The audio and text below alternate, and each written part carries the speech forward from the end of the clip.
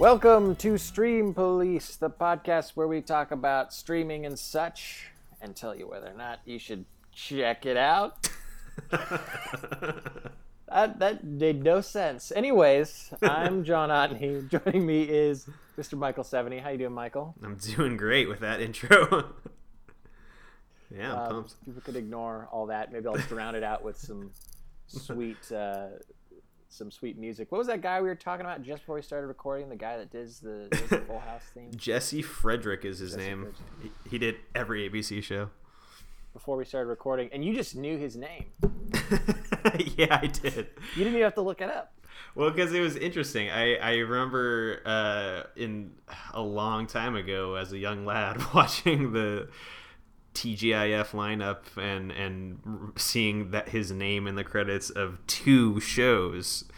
And so I always had that in the back of my head. And just while we were doing research for this, I don't know if that's the right word for what we're fucking doing, but I looked at Full House and I saw his name. And yeah, he did like every ABC show in the 90s.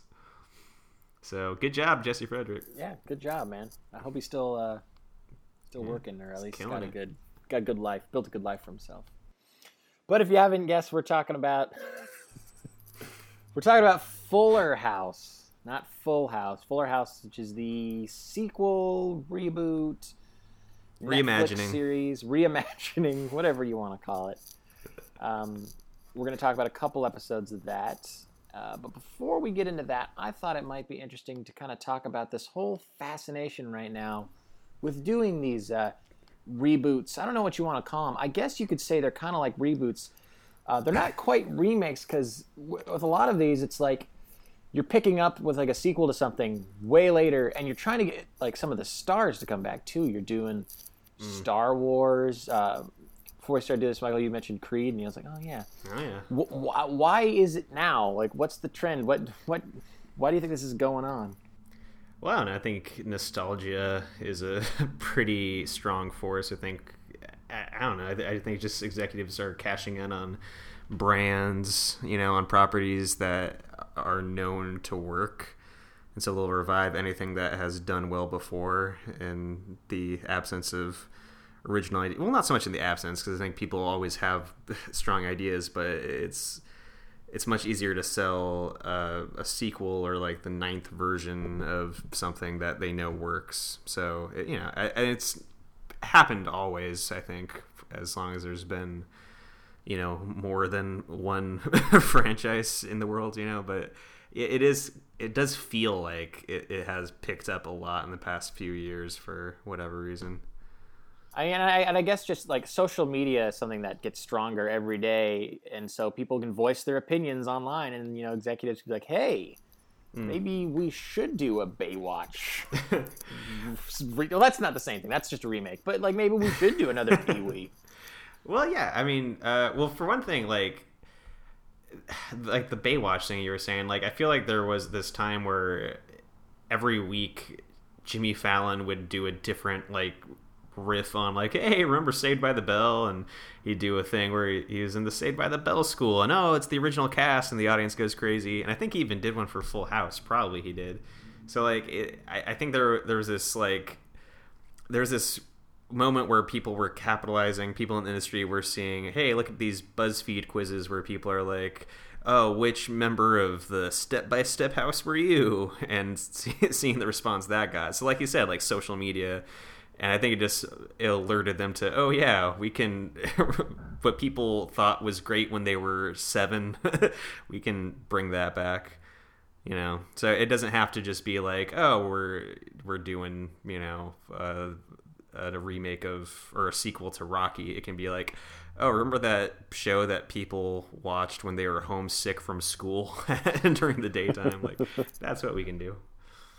I mean, maybe for Baywatch too, it's that maybe they saw like 21 Jump Street and saw, oh, here's another thing that was like a remake of an old show, and they kind of took a more comedic turn with it. Maybe we can kind of, like now we've cracked it. We know how to do a Baywatch movie. Well, that's the thing too, because there's always been, I think we've even talked about this on the podcast before, but the kind of ironic like tongue-in-cheek version like the Brady Bunch movie, and there were a couple of those, right, where they, you know, put the Brady Bunch in the 90s, and that was their way of poking fun at it. You know, that's kind of a different thing, and, you know, or even just like like you were saying, the Pee-wee movie, like that's, you know, Paul Rust and Paul Rubens had just more funny ideas for Pee-wee, you know, like I think there's there are ways to put like a twist on things or just to do a good version of it, but there's also like, I don't know, this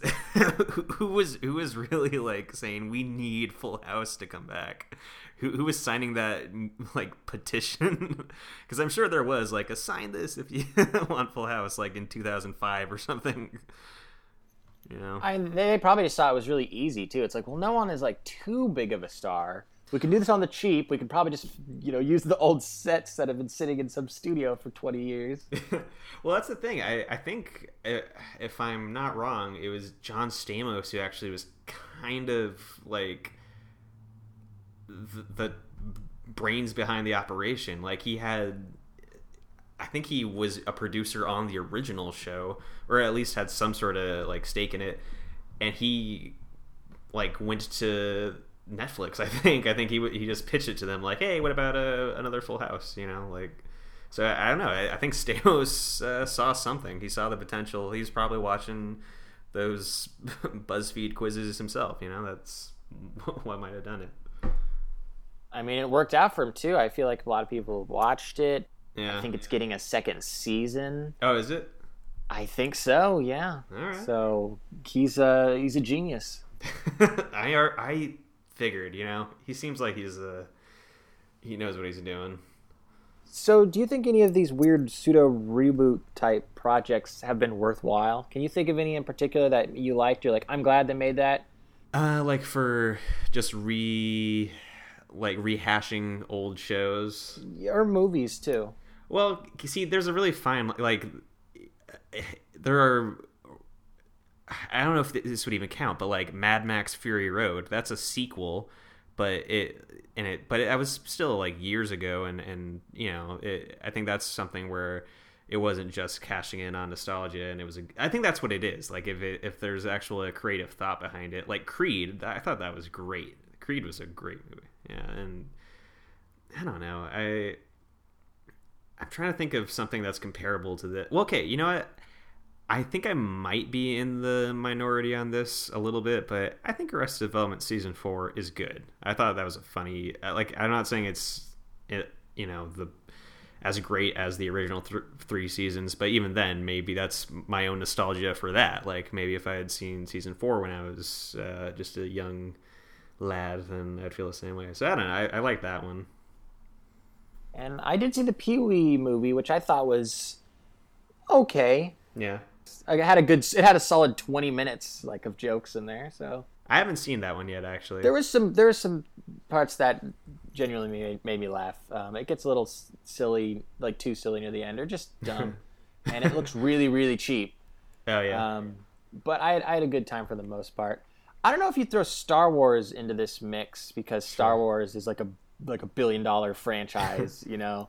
So it was going to get made regardless of what the trends were, but it did include a lot of the old stars.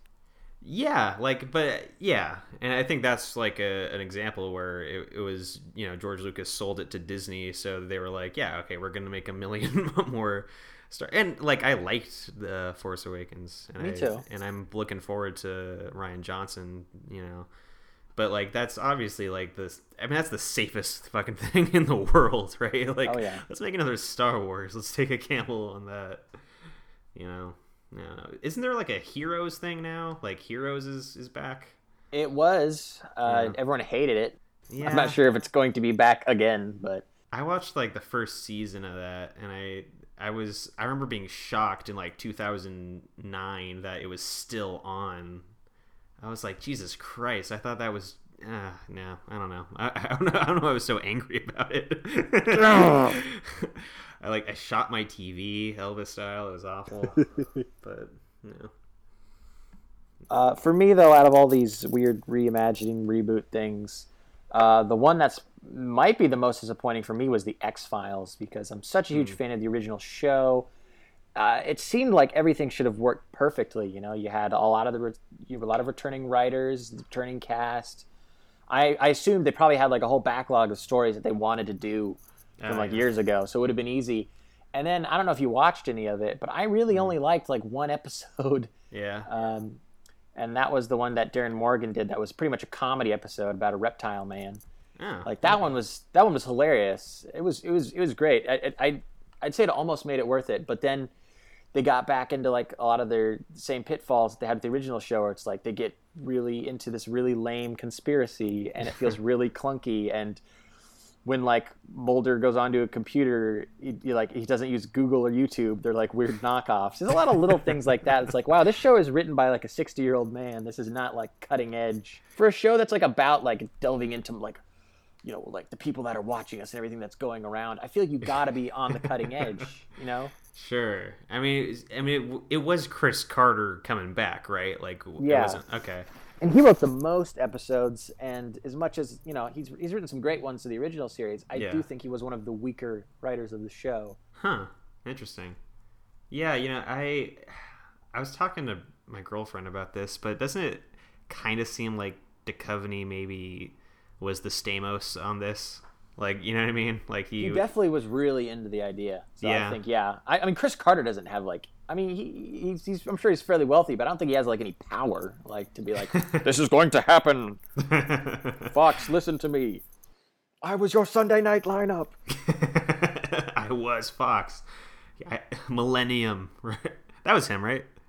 It was. Cool. See, I know 2 Chris Carter shows. That might be the only 2, but yeah, I don't know. But the show, it was mostly disappointment. If you're ever curious, I would highly recommend the episode, what was it called? Mulder and Scully Meet the Were-Monster. Okay. It's a standalone. It's very funny. And it had, what's-his-face from Flight of the Conchords? Rise Darby? Is that his name? Oh, yeah. That's cool. And he was the guest star of that episode. That was a good time. Nice. Yeah, I will check that out. I like him a lot. For the most part, like, I don't know, with most of these things, they get me really excited, but I think most of them, you should probably just leave them in the past, as much as I would really love to see them again. Yeah, it's weird, because when they announced the Twin Peaks reboot thing, at first it was like, oh, Twin Peaks is back, but oh, David Lynch isn't part of it, and then, oh, he's back again, and like, it was this big, like, the roller coaster ride of emotions for everybody, but the whole time, I was kind of thinking, like, I don't know. Do we need? It's like when a great band that you love is getting back together and they announce they're making a new album. I don't know. Like it's not like, oh boy, it sucks that this great band is making more music. Like it's not that, but it's just well, let's not tarnish the legacy. I don't know. Is that lame? No, that's not lame. No, I hear that. Yeah. But then, like Dinosaur Jr., though, maybe Twin Peaks will be the Dinosaur Jr. of TV. Maybe it'll come back and be as good as before. I think that's all it ever wanted. Yeah. And I think that's exactly what Fuller House wanted to do, which we'll talk about right now. 1, 2, 3, 4. La, la, la, la, la. Whatever happened to predictability? The milkman, the paperboy, the evening TV. Everybody eventually says that they're as lost as you. So everybody shout it together. Hey, don't sell your dreams so soon. All right, Fuller House. Okay, how many years are we picking up after the original Full House? 20 odd years. Who cares? So this is the picking up with the Tanner family at the same family home, and I guess I'll just go right into like the first episode because I feel like I remember it fairly well. Sure. So it opened with the original theme, if I recall, and the original credits. Yeah, but like just to give you that wave of nostalgia. Oh yeah. And then it goes right to that famous shot of the house, but it says, 25 years later, as if you'd already forgotten what you were watching or whatever.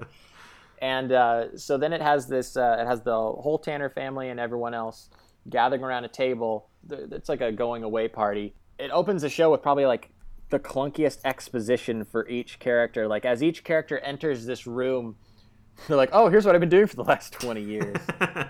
They really laid on thick, yeah.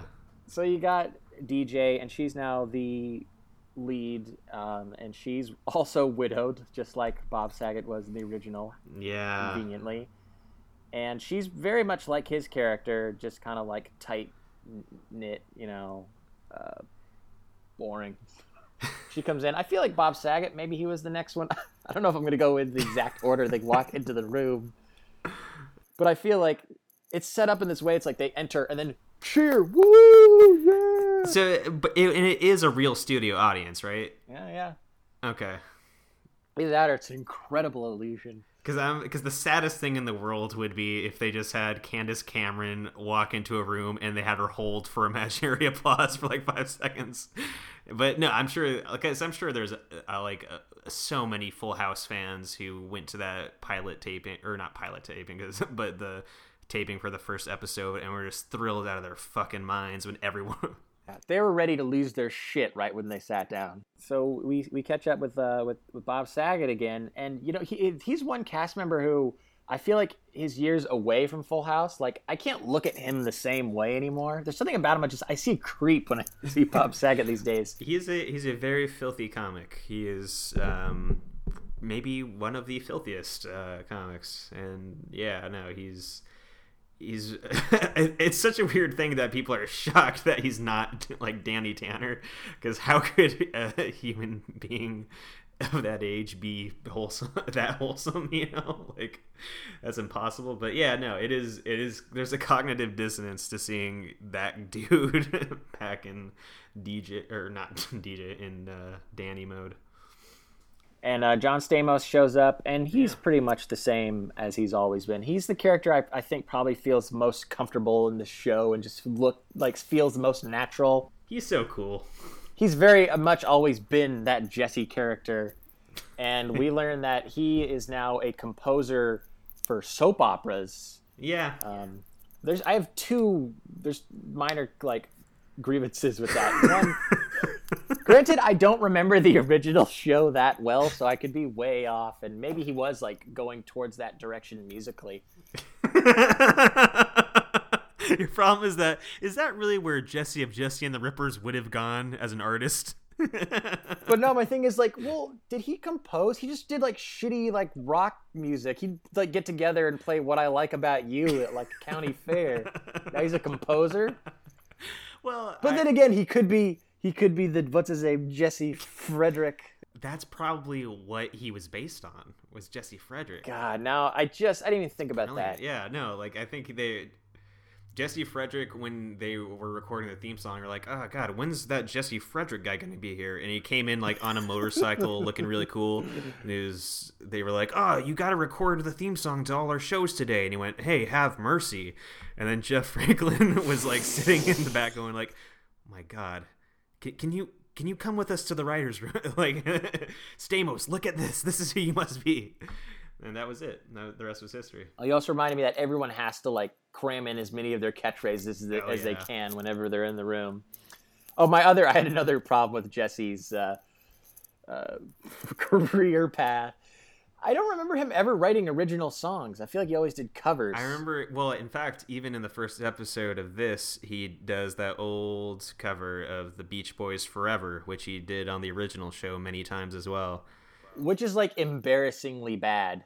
They're having a party, and then he's just so here's a guitar, and look, your band is here for some reason. They're just great family friends. Yeah, they're all just hanging out.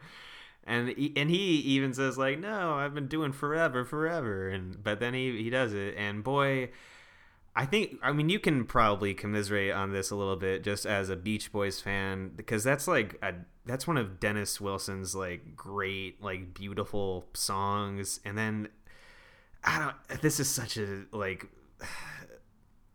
fucking fan complaint, but it's I don't want to think about Full House when I'm listening to Forever, No, I totally agree. It's I think that's such a great song, and I hate that pretty much like 80% of the world knows it from Full House. Yeah, because I remember one time, like, in high school as a joke, like, a bunch of people were talking about Full House, and they were talking about, oh, yeah, remember that show? It was so dumb. Oh, I remember that song they had on it forever. And I was like, but just know that song was actually good. and I had an asthma attack right there, because no, the Beach Boys had some good stuff, man. Like, it was hard. So yeah, no, that's the one thing I remember him singing. Not an original, not a Jesse Katsopoulos original cut. All right, I'm sure at some point here, Uncle Joey shows up, Oh yeah. and he is as unfunny as ever. I've always hated him. To me, he's like I feel like it'd be a compliment to say he's a poor man's Robin Williams. Like, he is Oh sure, yeah. way lower than that. He's like, open mic night in like 1987. Now, this is all true of Uncle Joey, but Dave Coulier, favorite comic of all time. Easy. What's his real material like? I think he was on Out of Control, which was the kind of precursor to You Can't Do That on Television. I think it might have actually like just become You Can't Do That on Television. I don't know. And then, like, I don't know. I think he just does, like, very clean, kind of family-friendly comedy, which, I don't know. Nothing, like, he's making a living, I'm sure. Like, I would go as far as to say that I think Dave Coulier is, like, a talented guy. It takes skill to do Popeye and then, like, a beaver who's hungry or whatever the other guy But is. the thing is, he's been doing that same thing for like 30 years. He's like Rich Little. That was the impersonator, right? Yeah, Rich Who would be Little, doing like Ronald Reagan impressions like 10 years after he died. It's like, it's not funny anymore. You gotta write new jokes. I think that was my problem with Uncle Joey, is like, he couldn't really just do the same character again, because I just don't think it translates. Like, the Uncle Jesse character, I feel like, is way easier to integrate into today. Because that cool is timeless. That cool is timeless. Yeah, no, but I think maybe you could say that the other side of the coin is that dorkiness is also timeless, because they make some cracks like, oh, you're old and you're still fucking pretending to be Popeye or whatever they say. And he comes in like, isn't he wearing his like Detroit Red Wings jersey? Yeah, I think he comes in with a big beaver puppet. Yeah, that guy. I remember that. He's doing a voice. Yeah. And we also find out he's like a really popular Vegas comedian. Like, he's doing better than Carrot Top, apparently. Which I can see. I can see him. I guess the bar is low, so yeah. Well, I mean, if Jeff Dunham can be a superstar. Sure. And Jeff Dunham didn't have any Alanis Morissette songs about him, so what does that tell you? Not that we know of. Yeah, for all we know. The next album. Ironic is about Jeff Dunham. It was inspired by Jeff Dunham. Okay, and then who shows up? What's her name? Lori Loughlin. What's her character's name? I can never She's remember. Becky. She's Aunt Becky. Becky. Yeah. And she comes down the stairs, and she has to make reference like, I can't believe I walked up all the way up to the attic for like 10, 15 years. And then that reminded me of how that always creeped me out. Like, I don't want to go off on a tangent, but didn't you always find it weird that she was like on TV and she lived in an attic? Yeah, I don't know. I feel like there was something, I don't think legally weird about it, but like her co-host is the owner of the house and she lives in the attic of the house. She lives in his attic. I would. She can't get an apartment?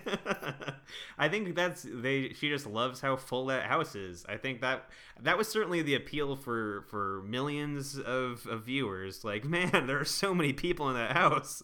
Like, maybe they had to keep adding more. The fullest house. That's what they to want the point where they started like raising children in the attic of her coworker. Speaking of which, okay, first of all, I love the raising children in the attic of her coworker is the creepiest but most accurate way to describe that situation. But speaking of which, those twins, those terrible twins, are back, and they come in to say, "Hey, we're going to college now. We're total surfer bros," and that's it. And they're wearing like underarm. Well, no, what are they wearing? Just like they were just wearing like tank tops. Okay, yeah, they're like kind of just two dudes who totally like pound Monster energy drinks and then go surfing, and yeah, I don't know.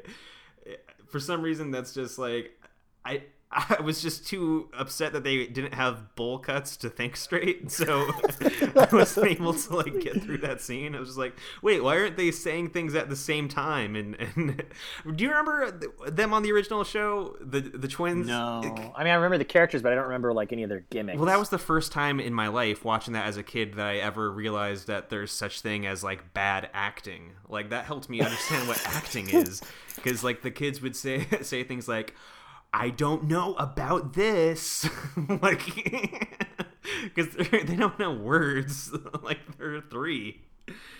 Ugh. So how do you think they're doing now, though? The actual actors? Yeah, the actors. How they? I don't know. Improve? Without looking it up and Googling it at all, like, or just mean in life how they're doing, or Why would I ask you how they're doing in life? No, just how their performances were. Oh, is it the same? Or is it the same kids? It's gotta be, right? I mean, they didn't. I don't know. Wouldn't it be? Okay, well, if it is, then I gotta say they certainly know how to read cue cards now, because like they sounded like 2 normal human beings. So I guess I'd say they're probably my favorite living actors today. Is what I'm saying. Agreed. Yeah. And we haven't mentioned Stephanie yet. No. Yeah. I was never really. I had no idea what direction they were going to take her for this show, because all I really remember of her character in the original show is that she was kind of like, I don't know if you say she was snobby. I don't know what's the best word to describe Stephanie from the original show. Well, she hated rudeness with a passion. So we all know that. Yeah. Very much so. Her and Jar Jar Binks, they both, when something was rude, they would call it out. So the path they went for with her was she became like a DJ or something. Like, yeah, it was like a party girl going all around Europe, but in the most PG way. Well, I have to say that before I watched the show, I did find out that about the joke that Stephanie was a DJ that went by the name of DJ Tanner, and I genuinely laughed. I do think that's a funny. I think that's like a kind of 30 Rock-esque like little bit, you know. I don't know why that's so amusing to me, but so I do want to say right up front that even going into this and also in the episode itself, when I find that out, I laughed. That's so kudos Fuller House for that. I think it's funny, but I think that they revealed it in a not funny way. Yeah, no, I don't think they make like they didn't go for like a 30 Rock kind of, like, I'm just saying that like the concept is funny. Okay, yeah, maybe not execution, but I'm stupid enough that that's very funny to me. That's really what I'm trying to say. I'm dumb, and Stephanie Tanner being a DJ that goes by DJ Tanner is very funny to me. But yeah, that is an interesting thing, is that she like plays Coachella, and she's like this. She lives in London. She comes into the breakfast scene speaking in a British accent. I'm cringing so hard at this point. Like, yeah. It's so weird. When I was watching this, I kept being compelled. I was the only person. I was by myself to flip off the TV anytime something happened that I thought was embarrassing or bad. There's no reason to. It's kind of like how, like, if you were to laugh at something, it's just how you feel. It's like I felt like flipping off the television every time I saw something bad, and like that British thing, that was one of the things that was killing me. I did this thing where like there was a callback to somebody's. No, you know what it was? It was like when Kimmy Gibbler showed up, and they're all in there, and then somebody says something about the. How Michelle's not there because she's doing her fashion line, and they all look at the camera because, hey, you know, we're being meta now because that's why Mary Kate and Ashley aren't here. Like, I knew they had to address that, and it's better that they addressed it like that instead of saying that, you know, she died in the same accident that killed DJ's husband or something. But like, it's just. It was just laying it. They held the stare for like 10 seconds. It was such a long like. Whoa. No, that was for me the absolute worst moment. Yeah. I like wanted to turn it off at that point. The back of my neck felt really hot, and I thought that like everybody who I've ever like recommended something to, I thought was gonna show up and look at me watching. You know what I mean? Like, I just thought that I was really worried that Facebook would somehow connect to my Netflix and say Michael is currently watching Fuller House episode 1 or something. It's almost like the cast was looking at you. Yeah, they were looking right at for the decision you'd made. judging me. Why are you watching this? Ugh, too bad. So we have that very clunky scene. Oh, I forgot to say that the going away party is for Danny Tanner and Becky. They're gonna host a show in Los Angeles. Yeah. And I guess they weren't still living it. They all just reunited at the old house in San Francisco. I guess DJ lives there for some reason. Yeah, I wasn't completely clear on that. I don't know how that arrangement worked out. I mean, don't you think like now, like, oh, I'm like a veterinarian, I can start my own life. I have 3 children. Don't you think you just want to go out and like find your own place? You really want to live in the house you grew up in? See, I thought that was what the show was going to be about, kind of. I thought it was going to be about like, oh, you know, she spent her entire life here and she's afraid of moving forward. And so now that this tragedy has befallen her, she is kind of regressing. And I don't know. I thought it was just going to be this dramatic show. I thought it was going to be like that weird Brady Bunch spin-off, The Bradys, where everybody's like in a wheelchair and dying and stuff. Remember that? Yeah, it was like in the 80s, I want to say. They made a show called The Bradys that was like really dying in a wheelchair? Yeah, like Bobby was in a wheelchair because he was like a race car driver, and like the Brady sisters were all, I think, like Greg ended up being like the BTK killer. Like everybody's got like their weird shit. Is this canon? It is canon. Yeah, there's a series of Brady Bunch graphic novels that do kind of like a behind the scenes thing of it. Yeah, no, that's true. Oh, I always hate stuff like that where it's like you're watching something upbeat and then I guess it doesn't happen that often, but it always makes you think about the end of American Graffiti, where it's like it's ending and they're playing the Beach Boys and it's like everyone died in Vietnam like, with the cards.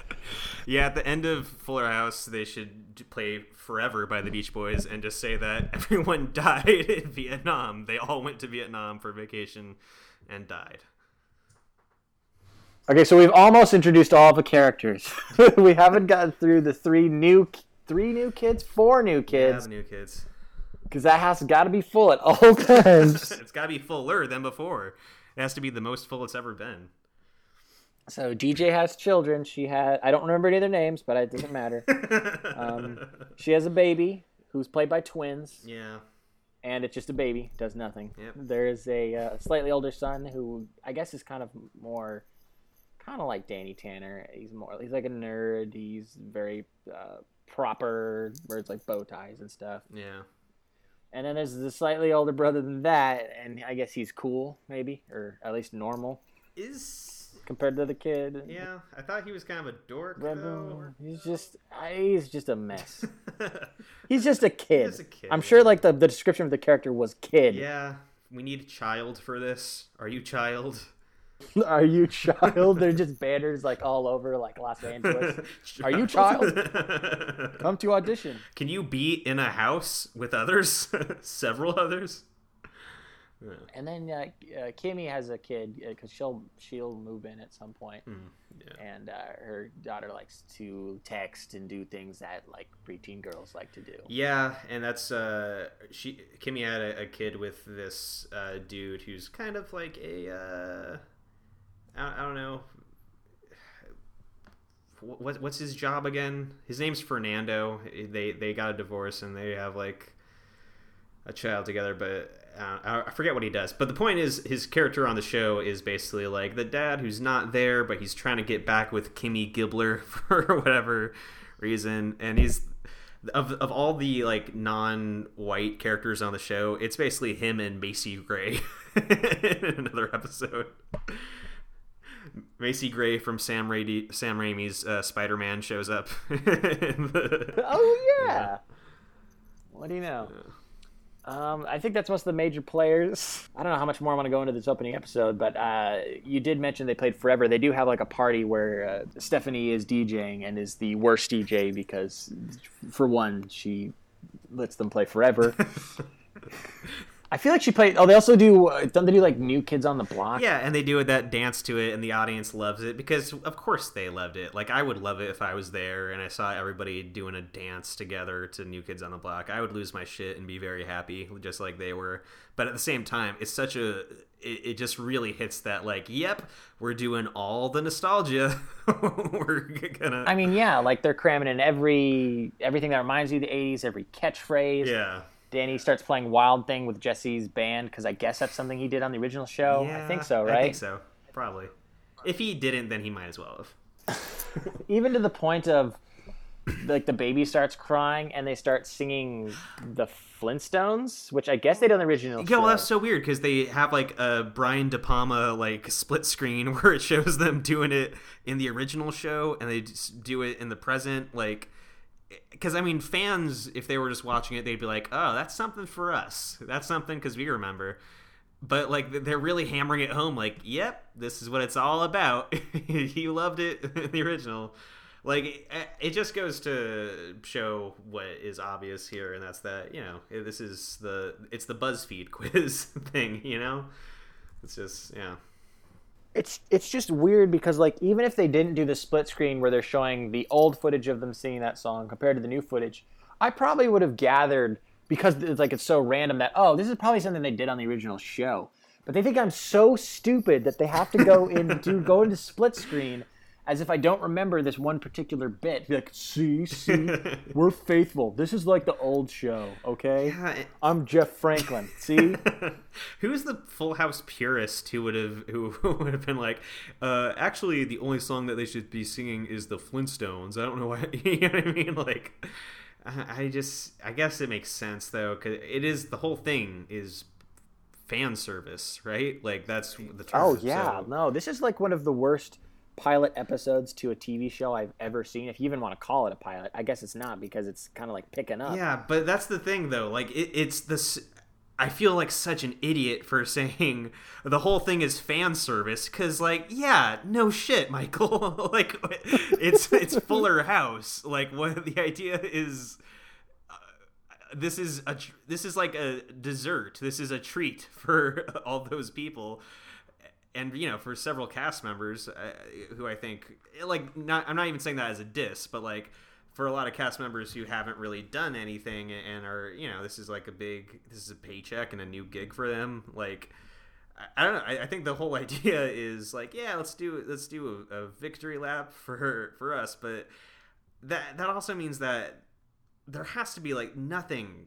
Like, I guess that's what I was curious about. Is there anything for somebody who doesn't give a shit about Full House? Like, if this were just a show, you know, if we evaluated it on those terms, could it be watchable?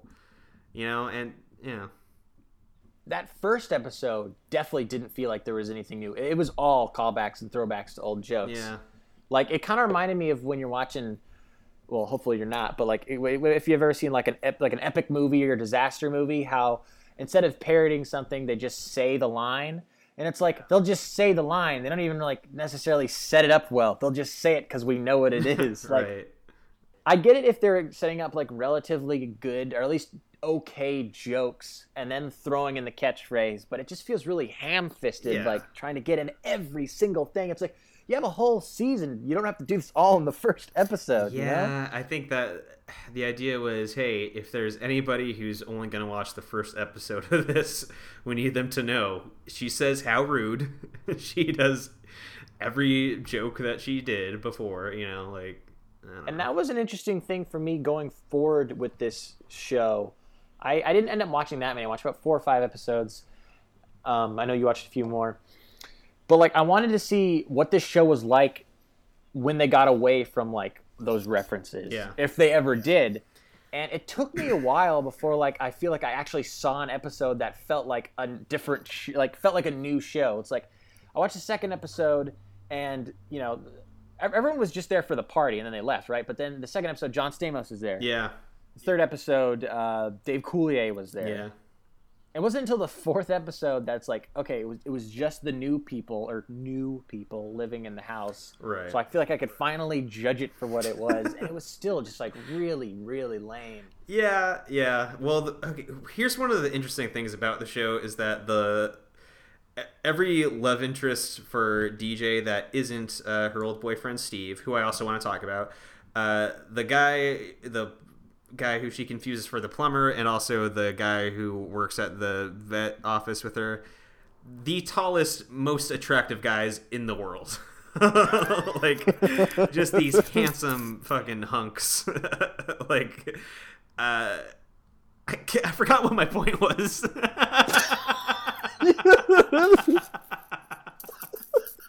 I was going somewhere with that.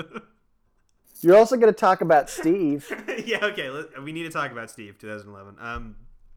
Steve, I like a lot because the dude is just like, I looked him up on IMDb. He's done Full House and he voiced Aladdin. And then every time they need Aladdin on anything, like any video game where Aladdin's in it, he just does the voice of Aladdin. He's there. And so I'm like, okay, so he's probably like, he's writing that Aladdin thing all the way to the bank. But he's also like a TV writer apparently, and which, you know, that was cool to find out because TV writing is a thing I'm interested in. And I looked it up, and he wrote for 90210, the reboot, which apparently Laura Loughlin, right? That's the Aunt Becky person, was on. And then he wrote, what was it? I'll look it up. The Muppets, the new one, The Neighbors, and he wrote an episode of Blackish. And so what I'm really getting at here is like I'm super proud of Scott Weiner. Yeah, I don't know. Super proud of him. Which he's older than me and is doing better than me, but I'm just really proud of him. Like he's killing it. He's writing TV shows. He's cashing in on this Fuller House thing. Like hats off to him. Yeah, I mean he's a likable guy, so I'm happy for him. Yeah, and I'm you know what? I'm happy for for the Kimmy Gibbler lady, Stephanie. You know, you're the people who have like I don't know what they're doing in life. They're probably perfectly happy people, and they don't need me to fucking say, "Oh, good job, you you did the Fuller House reboot." That'll get you. Yeah, but I don't know. Like it's great that they're all. I don't know. Like I feel like I'm as I'm saying this, I'm being converted into a Fuller House fan. But you know what I mean? Like I think that's what a lot of the Full House fans see in this is that they get to see the people that I guess they like because they like the original show come back and be in their living rooms again. But I don't really have that because I don't give a shit about Full House, but I was kind of like happy, like seeing, oh, you know, hey, she's doing that Kimmy line again, and that audience is going crazy for it. So I don't know. I guess that is the extent to which I find this like that's the extent of my joy in it. It's not really nostalgia so much as it is like rooting for for these 90s sitcom stars. I don't know. Well, yeah, because I mean, like, even though this thing is a huge cash grab, it's for people that could probably use that cash, you know? Yeah. And people that, like, probably miss this kind of attention. Yeah. And are, for the most part, talented enough to deserve it. I Sure. mean, even if the writing's not good, that doesn't mean that they're not talented performers. I mean, you and I may disagree about Dave Coulier. I hate his guts. But, you know, for the most part, I think it's good that they're doing this. And well, I'm not trying to make you say that it's a good thing that, like, No. But I mean, like, you gotta really think about Full House in general. Like, was it ever good? No, it was never good. So it's like, But by the end of this, I want us both just be like super like demanding another season. yeah, we're gonna start talking about the rumors. Yeah. It's like, are they gonna bring back Taj Mowry? Remember he was on? Oh, yeah, smart guy. He's a smart guy. Oh, are they gonna bring that back now? I hope so.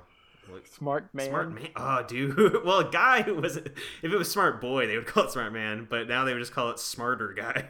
Like he's smarter than ever now. I don't feel like they have really a goal with the narrative or the characters. It's like we're just gonna do the same thing again. Like we're not gonna build off of what we had. We're just gonna have like the same characters going through the same thing. Because if you think about it, like DJ's just like Danny was, and Stephanie's kind of just like Uncle Jesse, and Kimmy's just like Uncle Joey. They're just the same characters again, essentially. Yeah, I think they're kind of fitting in the archetype, and they're, I don't know, whatever the stock character titles are, they're just filling those in. I did kind of. Did you see the episodes that have the whole arc where, you know, Steve's trying to win DJ back and. I heard about it, but I didn't get it. Well, basically, it's like Steve competing with one of the handsome hunks I was talking about earlier. Yeah, and the whole thing is like, there's actually, okay, here's the one sequence on the show that I thought was kind of genuinely, I'm not going to say it's like great, but like I got what they were doing, and you know, it was fine, which was, they're both like showing her fantasies of what it would be like if they went with one of them, and the vet guy, they're like passionately embracing, and Steve steps in and he's like, okay, I'll show you something that's really romantic, and then it's just a clip from the old 90s show of them like kissing, and I don't know, like I don't know, I could have seen something there with like Steve trying to rehash the 90s. And which, I mean, they do that kind of, but I wish they had applied that to more of the show and done kind of like what we were talking about with the Brady Bunch movie, where it's like, you know, the Full House people in 2016. Here I think they do that to the extent that they're like talking about emojis, or this will look really great on my Facebook page, you know, all those like, yep, we're in the present now, but like. I think instead of just doing that, it would be a completely different show tonally, but if they had decided to not be heartfelt about Full House and just be completely tongue-in-cheek, for me, that would have been preferable. But I guess, no, it's obvious why they couldn't do that now that I'm saying it out loud, because, you know, that would alienate all the Full House fans who really do love these characters. I don't know, man. It's way more interesting now. You think so, right? Like, well, yeah, that sounds kind of interesting. I might have to check that one out. What episode is that? It's like, I don't know. One of the I watched like 4 episodes because my sleep schedule was so fucked up that I was just staying up like till early morning, and I was like drinking a lot, so I don't remember all of them. That's how you watch Fuller House. You're up at an ungodly hour with some alcohol. I'm just drunk and marathoning Fuller House. You're just kind of singing the theme song to yourself. I do. I liked that they got Carly Rae Jepsen. That makes sense. That's Know When You're Down. That felt appropriate. Yeah. I have no problem with that. I like that. That seems right. Yeah. Any other random moments that we'd like to talk about? I will say that I hated because I hate everything Uncle Joey. I hated the episode when he came over to babysit. Yeah. Because they're going to go out to the club because he lives in Vegas. It's like he just dropped by. He just flew over from Vegas to babysit. And he comes in with his beaver puppet again because that's all he's got. But he's on a hoverboard this time. And I was just like, oh my God. And then later he's like, check it out. I got a toilet paper gun. And I feel like that's something that, like, if I was 7, I would have been like, yeah, okay. Cool. Yeah, no, like there are some things like because I remember, what was your relationship with the original Full House, right? Like you were watching it at 7, maybe. I saw lots of episodes all the time. It's been such a long time, but yeah, I mean, I kind of liked it. I don't remember what I liked about it, but it was just. I think it was on. It was just on. Yeah. I don't know if it's even that I liked it that much. It's just I saw it so much that it just became routine. Yeah, and it's like, well, I guess I'll just watch this. Yeah, exactly. And I think that was my thing with it too. Because I remember as a kid, like, it's not like I was laughing at what Uncle Joey was doing necessarily, but he was fine. He was just this, you know, he's doing his thing, and he's just doing his thing. You know, he was just doing him, and I don't know. I was like probably home from school like playing hooky and eating top ramen and watching Full House. Like that was it. And then my understanding was that everyone else my age had the same relationship with Full House, but I don't know. I mean, I wouldn't call myself a Full House fan at that age. So, because like what you're saying, even when I was 7, it's not like Joey doing his gags was laugh out loud funny. Are we just like super sophisticated? Is that what we're getting at here? Like we're just like really, because when I was 7, I was not sophisticated. I think most people. I can't vouch for the generation for us. This. I mean, we were watching a lot of reruns, pretty much, but this was mostly for our generation for the most part. I think most people, it was just kind of like I was saying. It's just kind of a routine thing. You just came home and you watched it. It's not so much that everyone thought it was really good. It was so familiar. It felt right, and like you look back to Full House, you're like, oh, I remember, when I go back from and when I'd watch Full House after school and do these things. It brings you to another time. It's not necessarily that it was the best show ever. I think it's just people like to kind of go back and reminisce, and it helps them reminisce. Yeah. I mean, obviously, there's probably some people that are lame that thought it was pretty funny. Right. But yeah, I think most people just watched it, and that's really all there is to it. Yeah, that's all. Yeah, that's it. Okay, and I had one other stray thing that was weird to me. The Kimmy Gibbler character I find incredibly disturbing as an adult regarding how irresponsible she is towards her child. And they address this, but it's disturbing to see that she's exactly the same. Most of the characters are exactly the same. No one's really changed at all. Yeah. Freaks me out. No, but it could have been the show, man. It could have been the show. Yeah, they could have gone deeper into that. I feel like I just saw one episode where at the end, DJ's like, you got to be a more responsible parent. You got to like scold your child. Right. You can't be their friend. Right. I'd love to see them get deeper into that. Are we really like demanding that Fuller House be better, though? You know what I mean? Like, what do we want? Do we want this to be? There's no excuse for Fuller House not being an Emmy-worthy.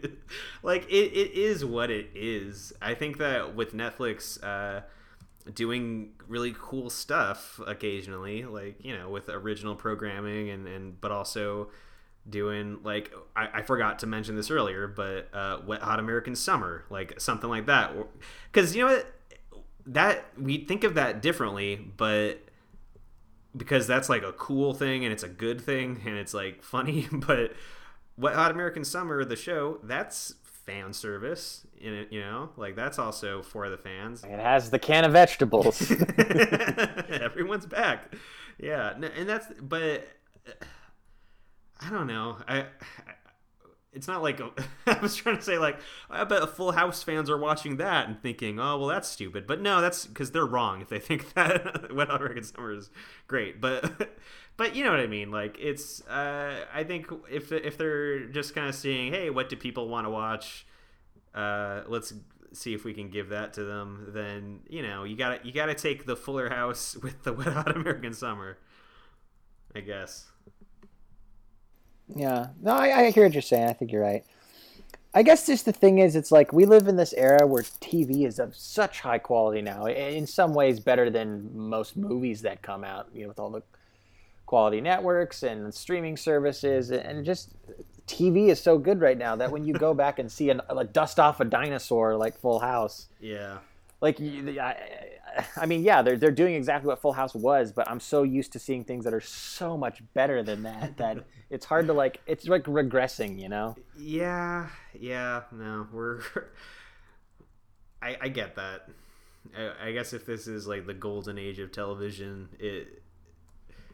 but I mean, I don't know, maybe there are so many terrible like movies that come out and terrible shows that come out that don't like invalidate the Breaking Bads and Anomalisas or whatever.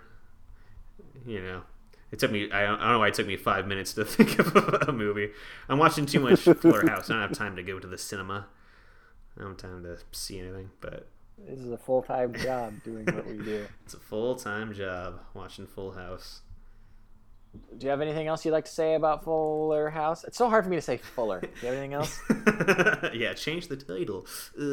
Yeah, I don't know. I'll just say that for anybody out there who needed this in their life and like was genuinely really psyched to see that there was 13 episodes of Hanging with the Tanners in that old San Francisco house that has a really weird design where there are two staircases on both sides of the house that kind of go into the same doorway. I am sincerely like happy for you that you got this show, and it's not for me, but it was never for me. So you know what? More power to you. And guy who played Steve, you got it, dude. There you have it. That's Fuller House on Netflix. They are doing a season 2. I don't know when it comes out, and I don't care. Let's move on to a segment I did not prepare for, but we sometimes have, which is called John and Michael Recommend.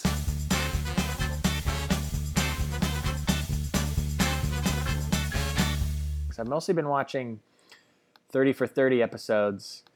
Okay. They added like a few new ones. They had one about the Chicago Bears and... All right, so the Chicago Bears episode, you know what I'm going to ask, right? No, I don't know what you're going to ask. You know what I'm going to ask. Something about the Super Bowl Shuffle? I don't Yes! know. They go into it, but I wish they would have gone into it a little more, if I have to be honest. They should have done a 30 for 30 on the Super Bowl Shuffle. Just on the like... shuffle. The choreography, the behind the scenes, how they decided who was going to do what part of the rap.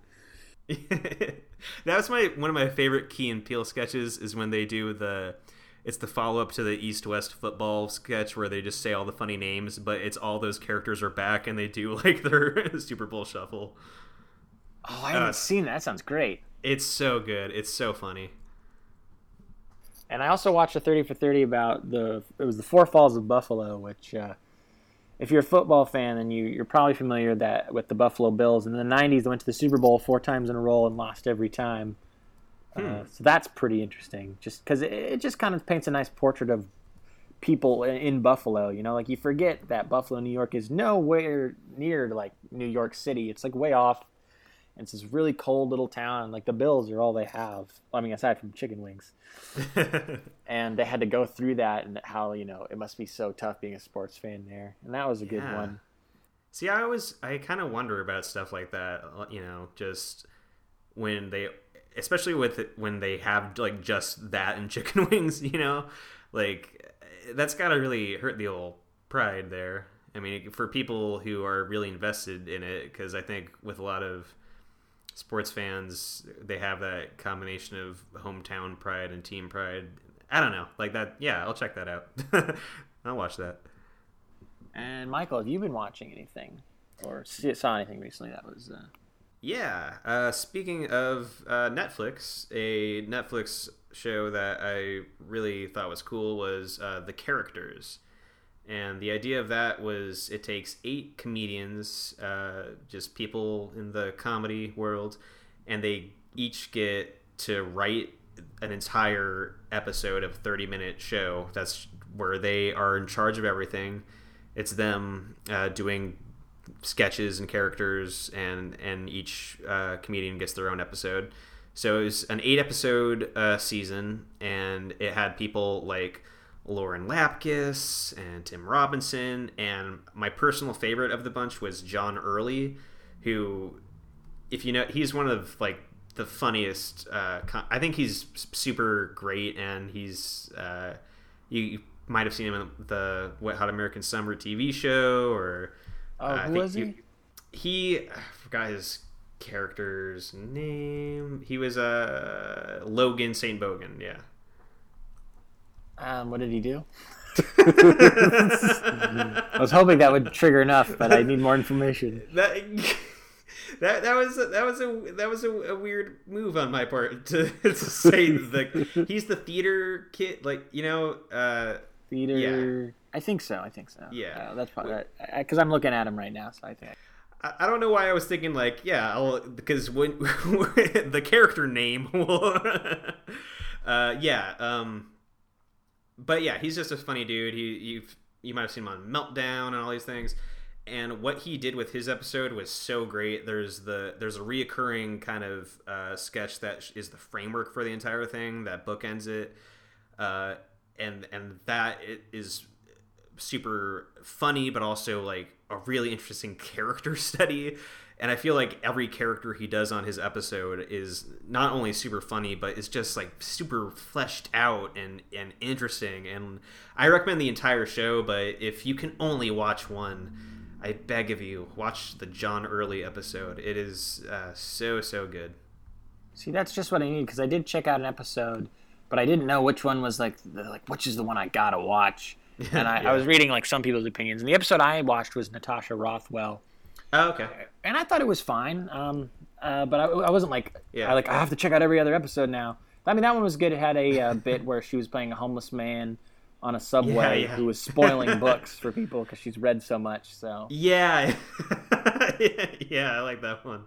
That was a good bit. So I'd be curious to check out, some of the other episodes, because I feel like it's one of those shows where it's like you can't just judge it from one episode. It's going to be completely different every time, and I think that's such an awesome idea to give a comedian a whole half hour to do whatever they want and to make it different every time. I think it's just such a great idea.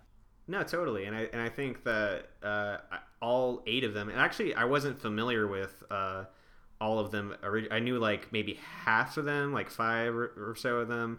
But I really think all of them have really good ideas and hopefully get to, use that as a launch pad to do other stuff. So, yeah. And by the time this comes out, this podcast, I bet, I'm pretty sure Unbreakable Kimmy Schmidt will probably be out for its next season. I think that's coming up. I'm sure I can recommend that. I love that show. But I think that's everything for this week. If you like what you heard, you can hear more of it on iTunes at just search Mildly Pleased, or you can go to mildlypleased.com. Just search Stream Police on the website, and you'll find all sorts of great stuff. Sorry we've been gone for so long, but we're back with a vengeance, just like the Tanner family. Yeah. Don't call it a comeback, because it doesn't count as one. We're back. That's it. Don't call it a comeback.